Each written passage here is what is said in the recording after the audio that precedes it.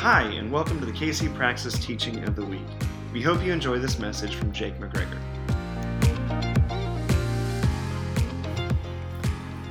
Good morning, my friends.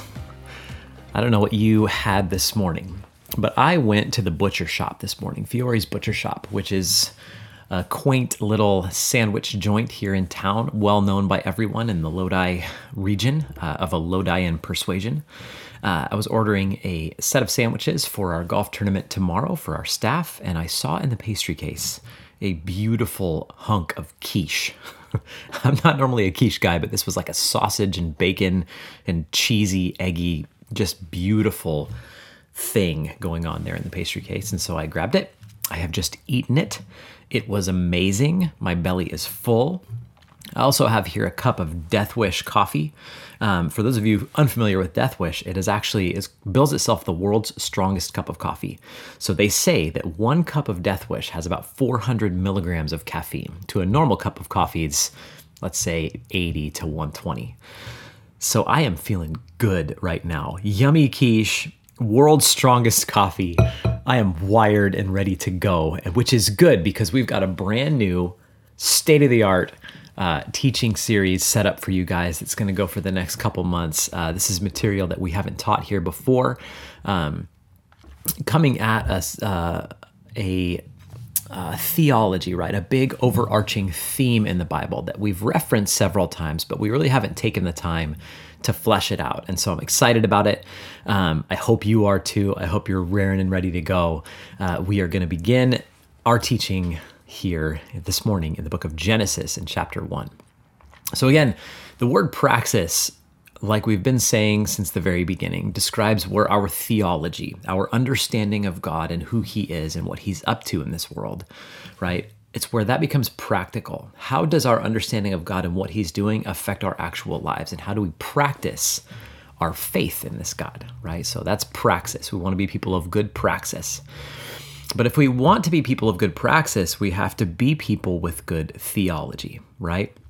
We need to know what we're talking about. We need to understand it well.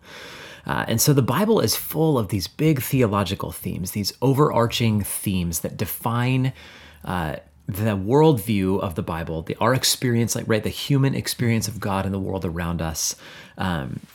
There's these themes that course through almost the entire canon of Scripture. Themes like salvation, right? We have a God who saves, who hears the cry of his people and responds. Or a theme like the kingdom. That's our namesake, kingdom community, right?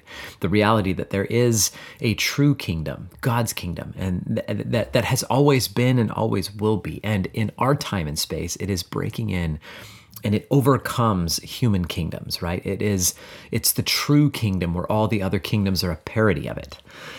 There's one true king, right? Jesus Christ on the throne now.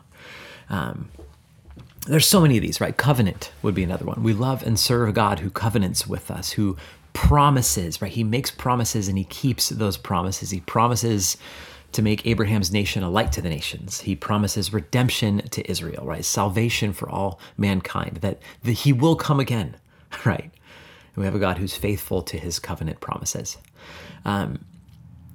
There's so many, but the one I want to hone in on, and I believe, for my money, whoa, that's a guy with a big engine.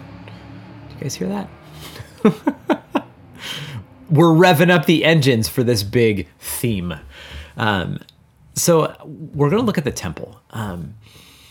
There's perhaps no sort of bigger unifying theme in the Bible than that. And hopefully you'll understand why after this morning.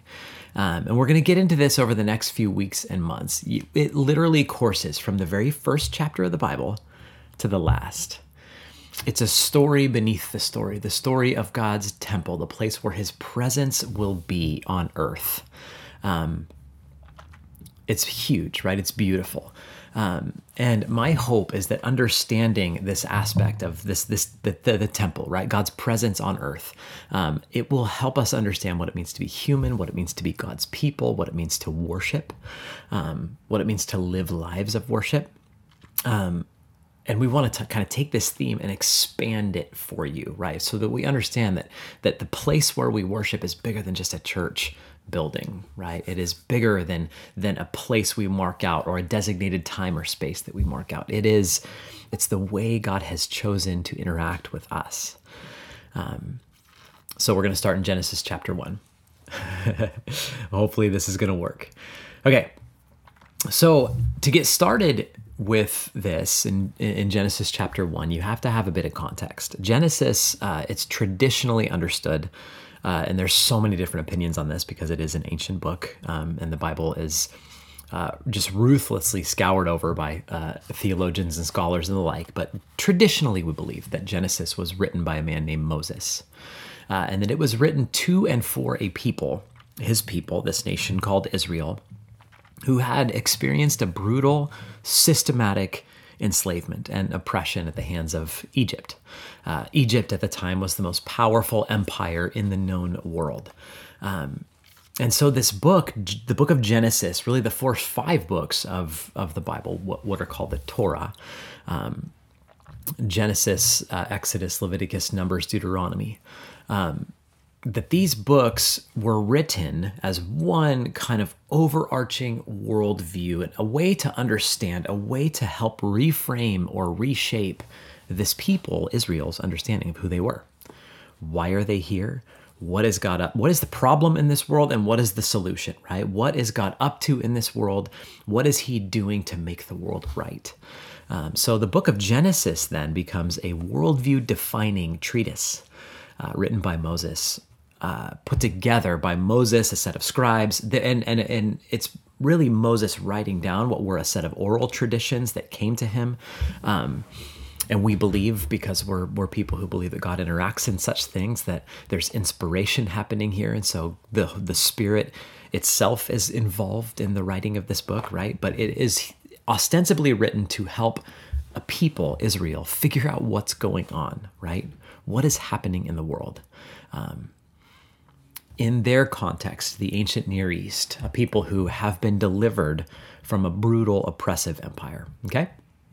So this is how the universe was created, you guys. You may have heard other stories about the universe and how it works, right? But I'm here to tell you that this is ultimate reality. This is the way things are. Our faith holds that God chose this little nation of oppressed people to know his story and to carry his story, the true and beautiful story of who he is and his good world and our place in it to other nations. So it's deeply important. And we have to remember that it's written in dialogue with other ancient worldviews and other understandings of who the gods are and how the world works. Just as a little aside, the book of Genesis is not written in dialogue with our modern Western scientific worldview of how things work, okay? We cannot shoehorn our sort of scientific linear post-Enlightenment categories into this ancient book of poetry, right? It will be an ill fit.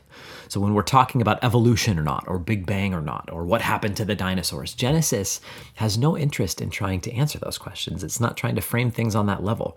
It's trying to tell a bigger, more beautiful story of who God is in the face of other stories and other beliefs about who the gods are or what's happening in the world and who's in charge and who's not and all those things, right? Hopefully that makes sense to you. So when we begin in the book of Genesis, Genesis 1:1, familiar verse, hopefully to you all, in the beginning, God created the heavens and the earth. In Hebrew, the word beginning is reshit, and it refers not to a singular point in time, like on a Tuesday, God began. No, it refers to a period of time, like it's the beginning of in the beginning of time, when things were getting started. This is what was happening, right? So it refers to a period of time. And right away, it tells us something about God, right? Which is that God acts, right? In the beginning, God, right? And that God acts creatively. And we can tell that God is alive and personal, right? In the beginning, God created the heavens and the earth. And we're going to get into just how intimate he is with that, right? But it is a God who is acting intentionally and with purpose. Everything that is because of God. So everything happening from the very beginning is happening with intention, and it's moving toward a desired end, because in the beginning, God acted. right? Okay, so it tells us something there about, right away, we've got a worldview framing statement, okay? If you go on, the earth was without form and void. Darkness was over the face of the deep, and the Spirit of God was hovering over the face of the waters. Okay, I'm just going to pull just these few verses apart for you so you can tell what's going on in the book of Genesis. Okay, and then we'll get into our specific reason for being here. So that phrase, the earth was without form and void, it describes again the way things were in the beginning. They were, and this literal Hebrew phrasing for that is tohu wabohu, right? Which means wild and purposeless. In the beginning, it was tohu wabohu, right? This eerie Hebrew phrase. But then when God creates, it's barashit bara, right? So it's like this explosive from tohu wabohu to barashit bara. The language, you guys, here is poetic. It's beautiful. It's actually written in verse. It's written as a song. It's meant to be sung, right? Tohu wabohu, barashit bara. There's this explosive thing happening in the midst of this purposeless, formless thing, okay? So you're meant to sort of see fireworks here and feel them too, right? Because that's what happens when we hear a song. We feel things. So before, there was no meaning or reason. But because of God, there will now be meaning and reason. God gives it meaning and reason, okay? All meaning and reason come from God. You guys see how interesting this all is. And this is where it starts to get really fascinating. And the whole thing is fascinating, right? But for our purposes, in all ancient Near Eastern creation narratives, and there are many, Egypt, Babylon, Sumeria all have their own creation stories. The common themes for chaos, right, that which is out of control, are night and waters, right? It's chaos, wasteland, uninhabitable, terrifying stuff. Night and water are terrifying. That is where chaos reigns. And along comes God, however that works, and he is the one in this story, the only one who can bring order to that. Our God brings order to the chaos, right? God brings order. And there's fascinating here. It says the Spirit of God is hovering over the waters. The word for spirit is ruach, which means breath. And if you were, I had the group do this on Sunday night. If you put your hand over your face and you begin to breathe, you will feel, you can do that right now. Put your hand over your face, right? Just single hand, right up against your nose, not quite touching, and start breathing. And when you say the word ruach, you can feel the breath bounce off your hand, right? It's warm. You feel something there. That is the feeling that you're meant to get here. A Spirit of God that is literally so close and so intimate with this thing that it's breathing into it, right? In other ancient creation myths, creation happens in opposition to the chaos. Okay, so this is a big difference. The gods fight against the chaos, right? Or they fight against each other. The winning god associated with light defeats the losing god associated with darkness. And so the darkness and the waters are conquered, right? They are overcome. But they remain this terrifying thing. They remain evil. But in this story, God is intimately involved with all of it. The darkness and the waters belong to him.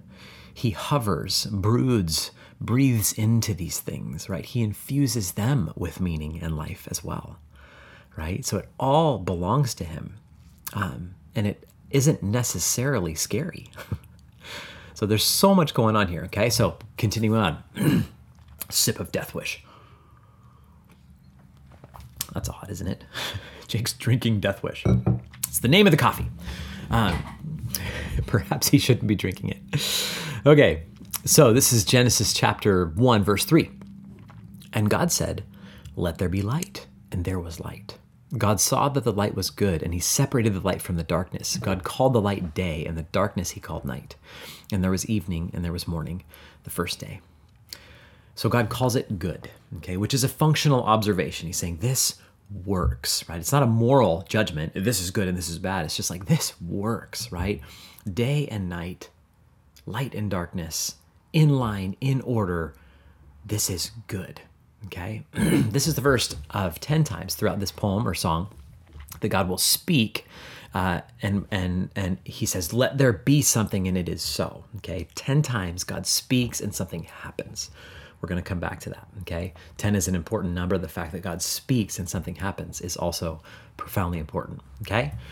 But this piece here Day and night. This is a statement about time. Okay, in some ways, time began when the light and the darkness were separated and became day and night. So we experience to this day, day and night, right? The procession of light from darkness and back to light is because of God, which means tomorrow will come because of God. The seasons will come because of God. We will get what we need and we can relax about it, right? We can rest knowing that God ordered it all and set it all in motion. In the midst of other cultures and worldviews, right? This is being written into and in dialogue with other cultures, where people had to beseech the gods, beg for rain, make sacrifices for the seasons. This God says, I set it all in motion with perfect intent, and tomorrow will come. The seasons will change, right? You will be okay. And as a matter of fact, this God is the source of light. Notice that the sun and the moon don't make an appearance until way down in verse 16, okay? In the midst of cultures and worldviews that almost universally worship the sun and moon as chief among them, they're the most important. This God wants you to know, I actually created the sun and moon. They're not a big deal, right? The big deal is I've separated light from darkness and you can relax, right? I designed this all and it is moving forward, okay? That word separate is also hugely important. Hopefully you're taking notes. This is just all such fascinating stuff. It says he separates what's above from what's below. He separates the chaos waters from the land, right? Over and over and over again, God separates things. He is bringing order to things. He is saying this and that. The one thing he does not separate here, though, is profoundly important. And write this down. God does not separate himself from the process, okay? In the midst of cultures that believe the gods are way up there, way out there, separate from us, God wants you to know that he is in this, through this, organizing this, not distant, right? But ruach, close, intimately involved with it all, right? There is no spirit and physical here. There is no heaven way up there, earth down here. It is all one, and it is all beautiful, and it's all both physical and spiritual, and God is in it and involved with it all. Okay. So again, you have just the first 3 days of creation there, and they're telling us how the universe works, right? And over and over again, you have this theme. Where you thought it was one way, it is not, right? Where you thought the universe worked this way, God is actually telling you it does not. It works his way. Where you thought the gods were distant, God is close. Where you thought you needed to beg for rain, God is telling you he has it ordered how he wants it. Where you weren't sure tomorrow would come, right? Unsure about tomorrow, God is telling you it will come. And it will be okay. Where you thought the chaos and the waters and the darkness were ultimate evil, God is telling you they all belong to him, and he pushes them back, right? Like it all belongs to him. He separates it all, okay? In some ways, you could say there is a victory over it all here, but really, you can see it's so much more than that, right? God is the source of it all. Right? He is the source of all power, and he wills his power into this world through his voice. He speaks, and it is so. I want to kind of hone in on this idea of speaking for a minute. If you have a minute, you can flip in your Bibles over to the book of Psalms in 74. Psalm 74. So the people who heard this ancient poetry, right, Israel, they understood what this all meant, and it worked its way into their writings and their poetry. This is centuries later, Psalm 74. God's people are in a fight now, right? They're in a war of some sort, fighting for their lives, and the enemy seems to be winning. And they reach back to their ancient story, right, to Genesis 1, and this is what they say. How long will the enemy mock you, O God? Will the foe revile your name forever? Why do you hold back your hand, your right hand? Take it from the folds of your garment and destroy them. But my God is king from long ago. He brings salvation on the earth. It was you who split open the sea by your power. You broke the heads of the monster in the waters. It was you who crushed the heads of Leviathan and gave it as food to the creatures of the desert. You can see, God, there's no chaos there, right? It was you who opened up the springs and streams. You dried up the ever-flowing rivers. The day is yours, and yours also the night. You established the sun and moon. It was you who set all the boundaries of the earth. You made both summer and winter, right? So God is my king from long ago. Now, this is important. In the ancient world, in the culture into which Genesis speaks, the only ones who could speak and make something so were kings, pharaohs, later on Caesars, right? A king speaks and it happens. In the beginning, God speaks, right? Before any king ever spoke, God spoke. And this is in there's so much of this in the Psalms. This is from Psalm 33. It says, by the word of the Lord, the heavens were made. Right? By the word of the Lord, the heavens were made. The starry host, by the breath of his mouth. He gathers the waters of the sea into jars. He puts the deep into storehouses. Let the earth fear the Lord. Let all the people of the world revere him. For he spoke, and it came to be. He commanded, and it stood firm. Right?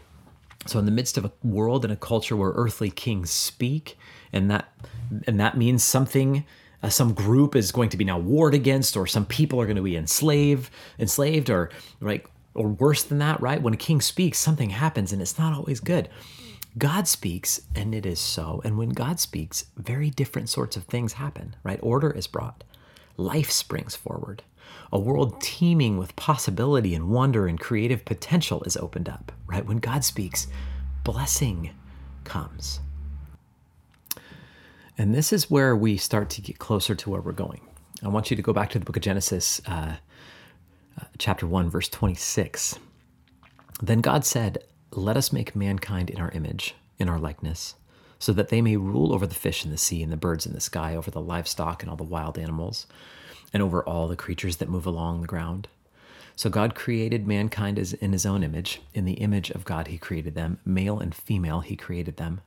God blessed them and said to them, be fruitful and increase in number, fill the earth and subdue it. Rule over the fish of the sea and the birds in the sky and over every living creature that moves on the ground. So this is the pinnacle of creation, you guys. This is the climax of the song, right? This is the crescendo.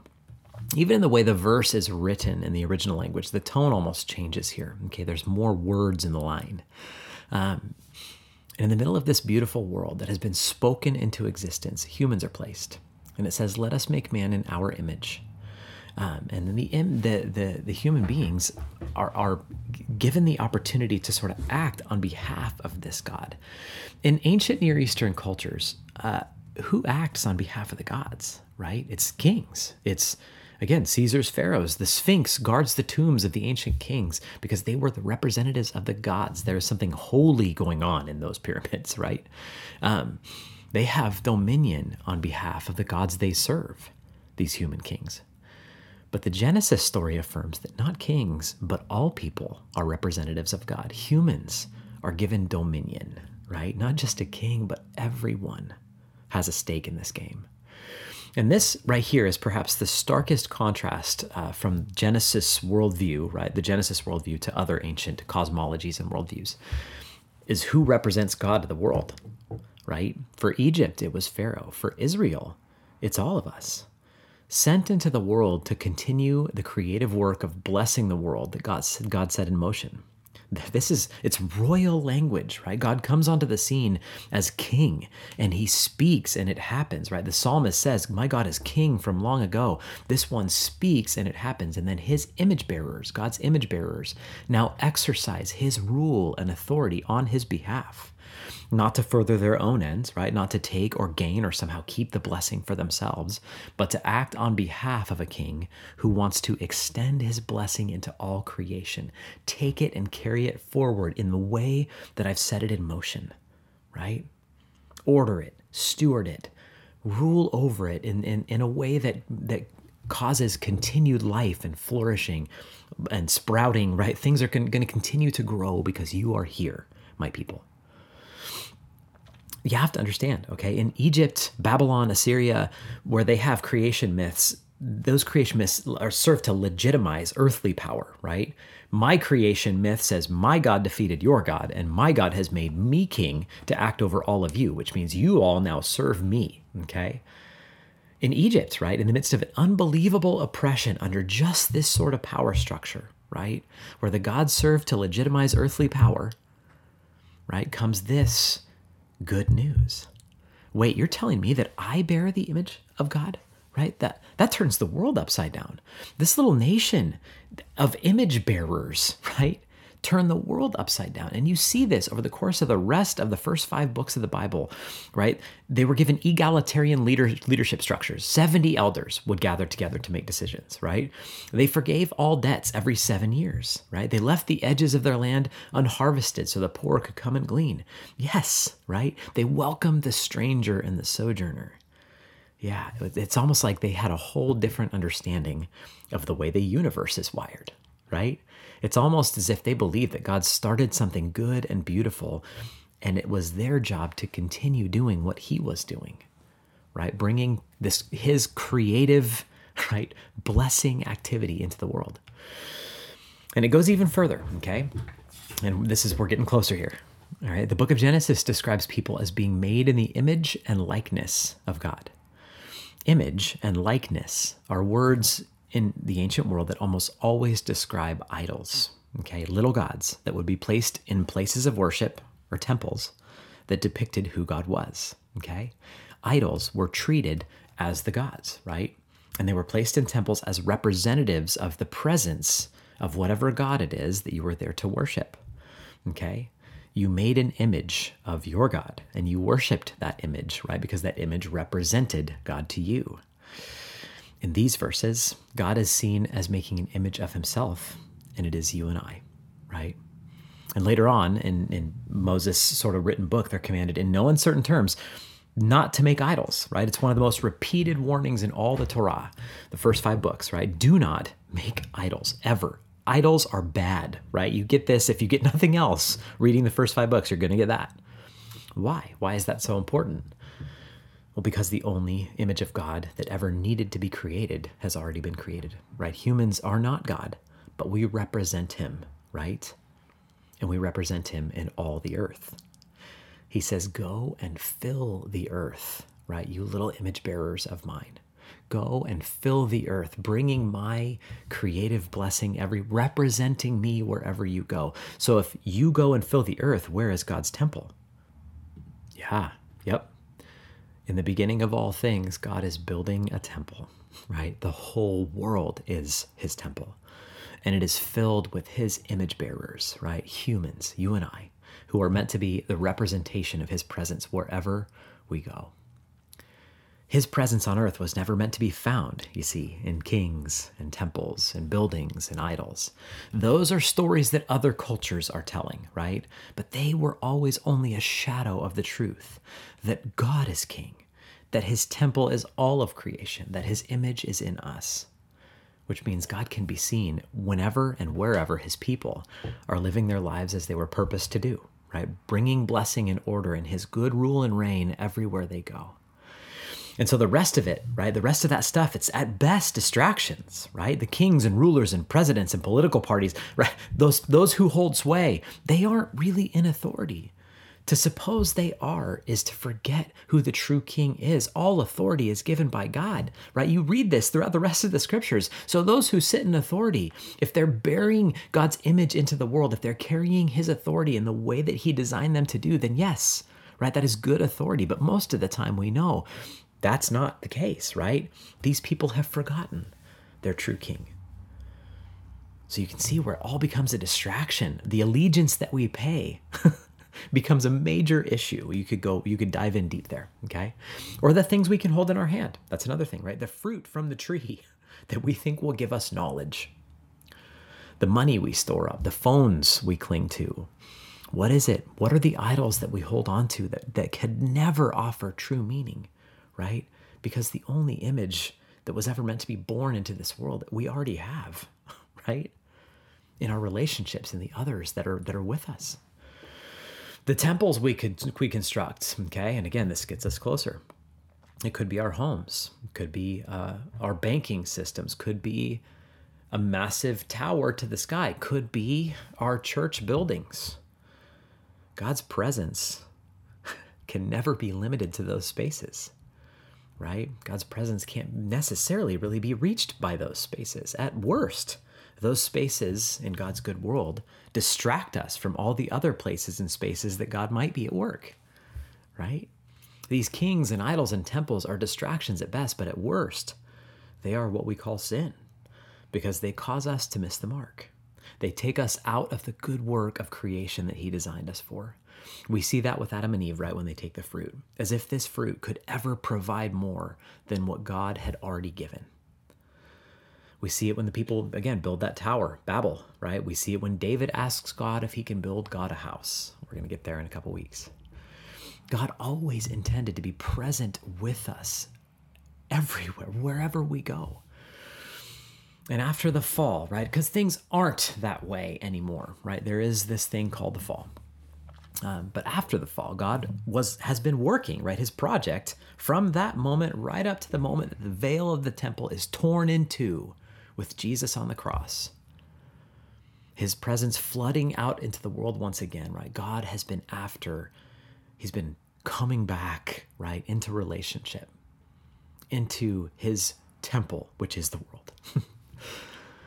Okay, now notice Genesis chapter 2, verse 1, which, by the way, are the last lines of the song, okay? 2, 1 through 3 are actually a part of the song. For some reason, whoever it was that put the chapter markers in the Bible later on they missed a big one here, right? The song finishes in Genesis 2, 3, okay?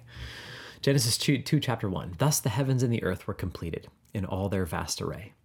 By the seventh day, God had finished the work he'd been doing. So on the seventh day, he rested from all his work. Then God blessed the seventh day and made it holy, because on it he rested from all the work of creating that he had done. Now, this is where I get to go a little like Bible nerd. Notice all the mentions of the word seven. The seventh day, God had finished the work he'd been doing. So on the seventh day, he rested from his work. Then God blessed the seventh day. That's 3 mentions of the word seven. In the original language, it's even better. There are actually 3 lines in this paragraph that have 7 words each. There are 7 words in Genesis 1:1. There are 2 poetic sets of 7 words in Genesis 1:2. There are 7 paragraphs in the song, each marked by the words evening and morning.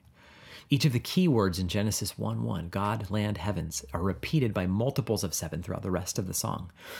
You could actually go on and on and on with these. You get the point, though. The scholar Casuto says that to suppose these appearances of the number 7 are mere coincidence is not possible.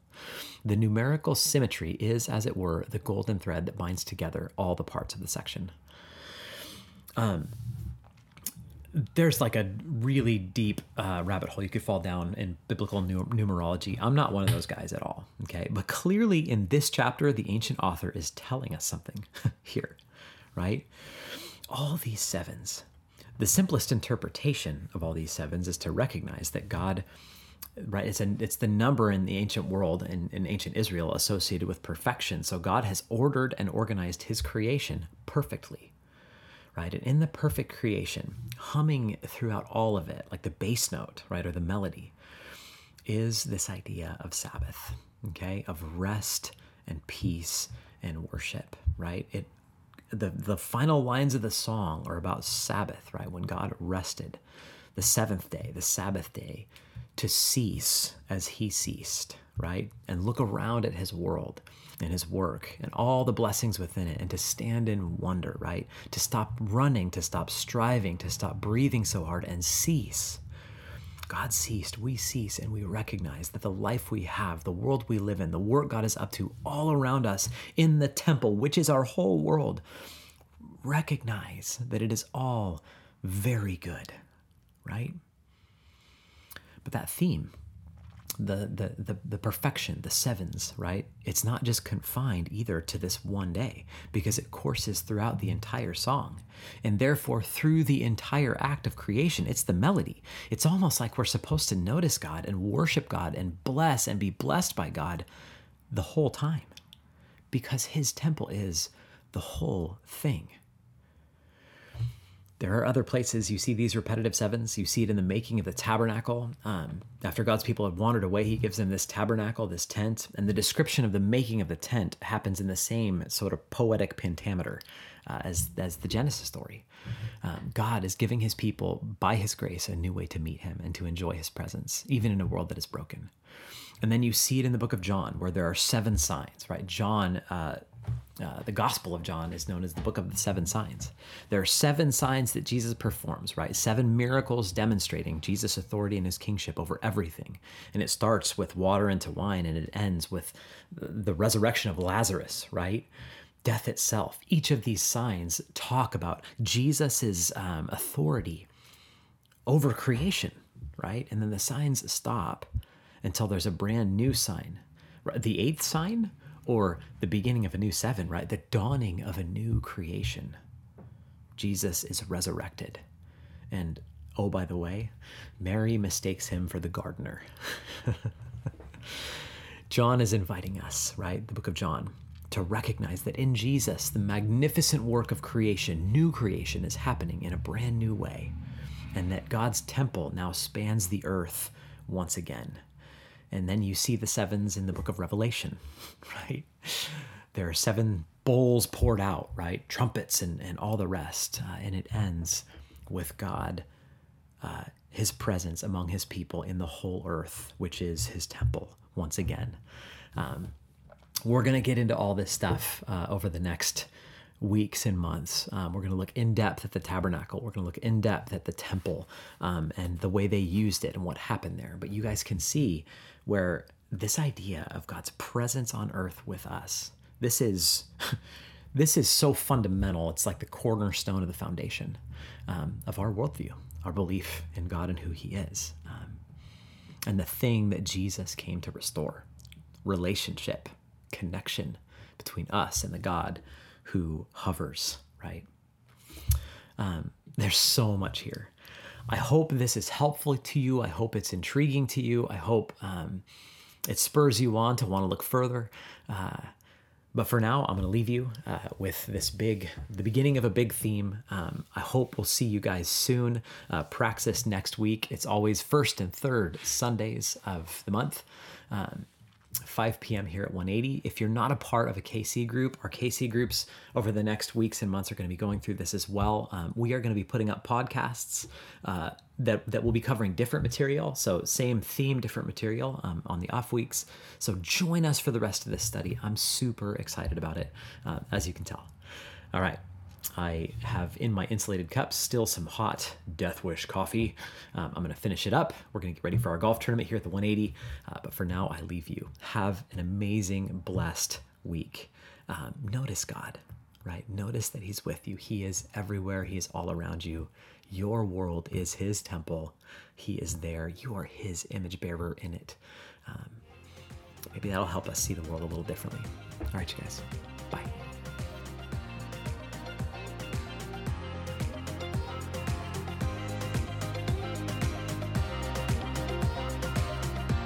We hope that you enjoyed this week's teaching. To connect with us and for more resources, you can find us on social media as KC Praxis or email us at kcpraxis@180lodi.org.